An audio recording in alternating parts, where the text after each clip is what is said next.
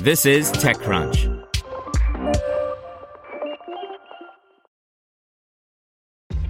This episode is brought to you by ShipStation.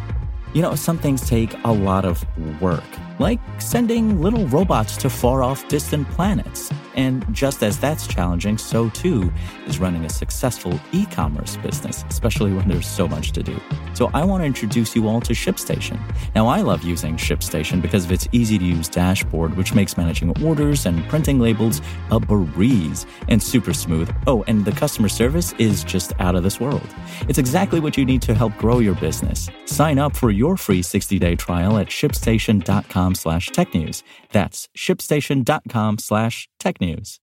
Brought to you by Quantic. Quantic's online MBA and executive MBA degree programs are designed mobile first with interactive micro lessons and individualized feedback every 8 seconds. Don't settle for old school slides and lectures. Engage with a modern MBA and experience the future of education. Go to quantic.edu/TechCrunch for more.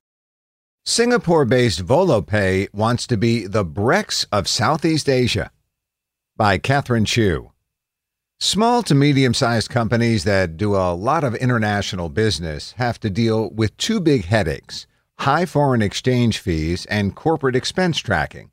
Volopay, a Singapore-based financial tech startup with offices in Bangalore, wants to help by integrating into one free-to-use platform prepaid multi-currency corporate cards, expense tracking, and accounting tools.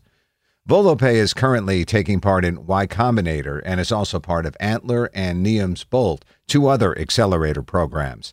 It now has about 40 clients in Singapore, mostly tech startups like Dathina, Tukataki, and Appnox, and plans to launch in Indonesia and Australia within the next 6 months. The company was founded last year by Chief Executive Officer Rajith Shaji and Chief Technology Officer Rajas Rakwar, who met while working at MoneySmart, a financial services comparison platform.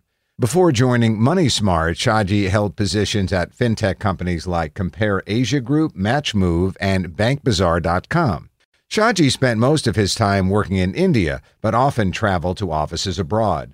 Dealing with corporate expenses after every trip was a nightmare, Shaji told TechCrunch. Each time I went back home, I had to make a list of all my expenses on behalf of the company.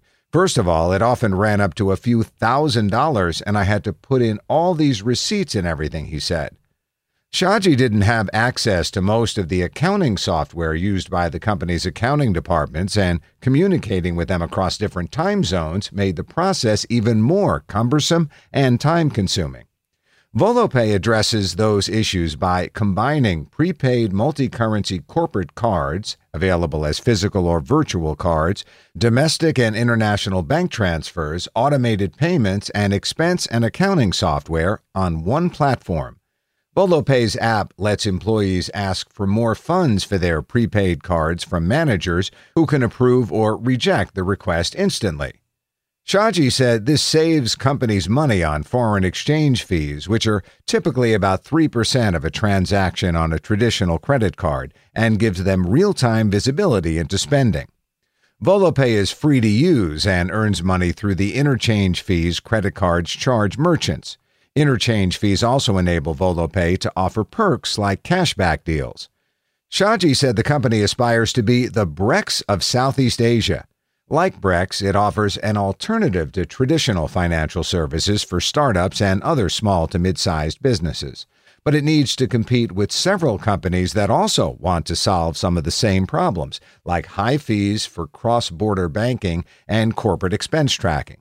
For example, TransferWise and Revolut both have operations in Singapore, while Neat and Aspire, based in Hong Kong and Singapore respectively, offer online business accounts. Shaji said Volopay's integration of multiple services on one platform gives it a competitive edge, adding that a better comparison to his startup is Utrip, a multi-currency wallet for consumers that's popular in Singapore.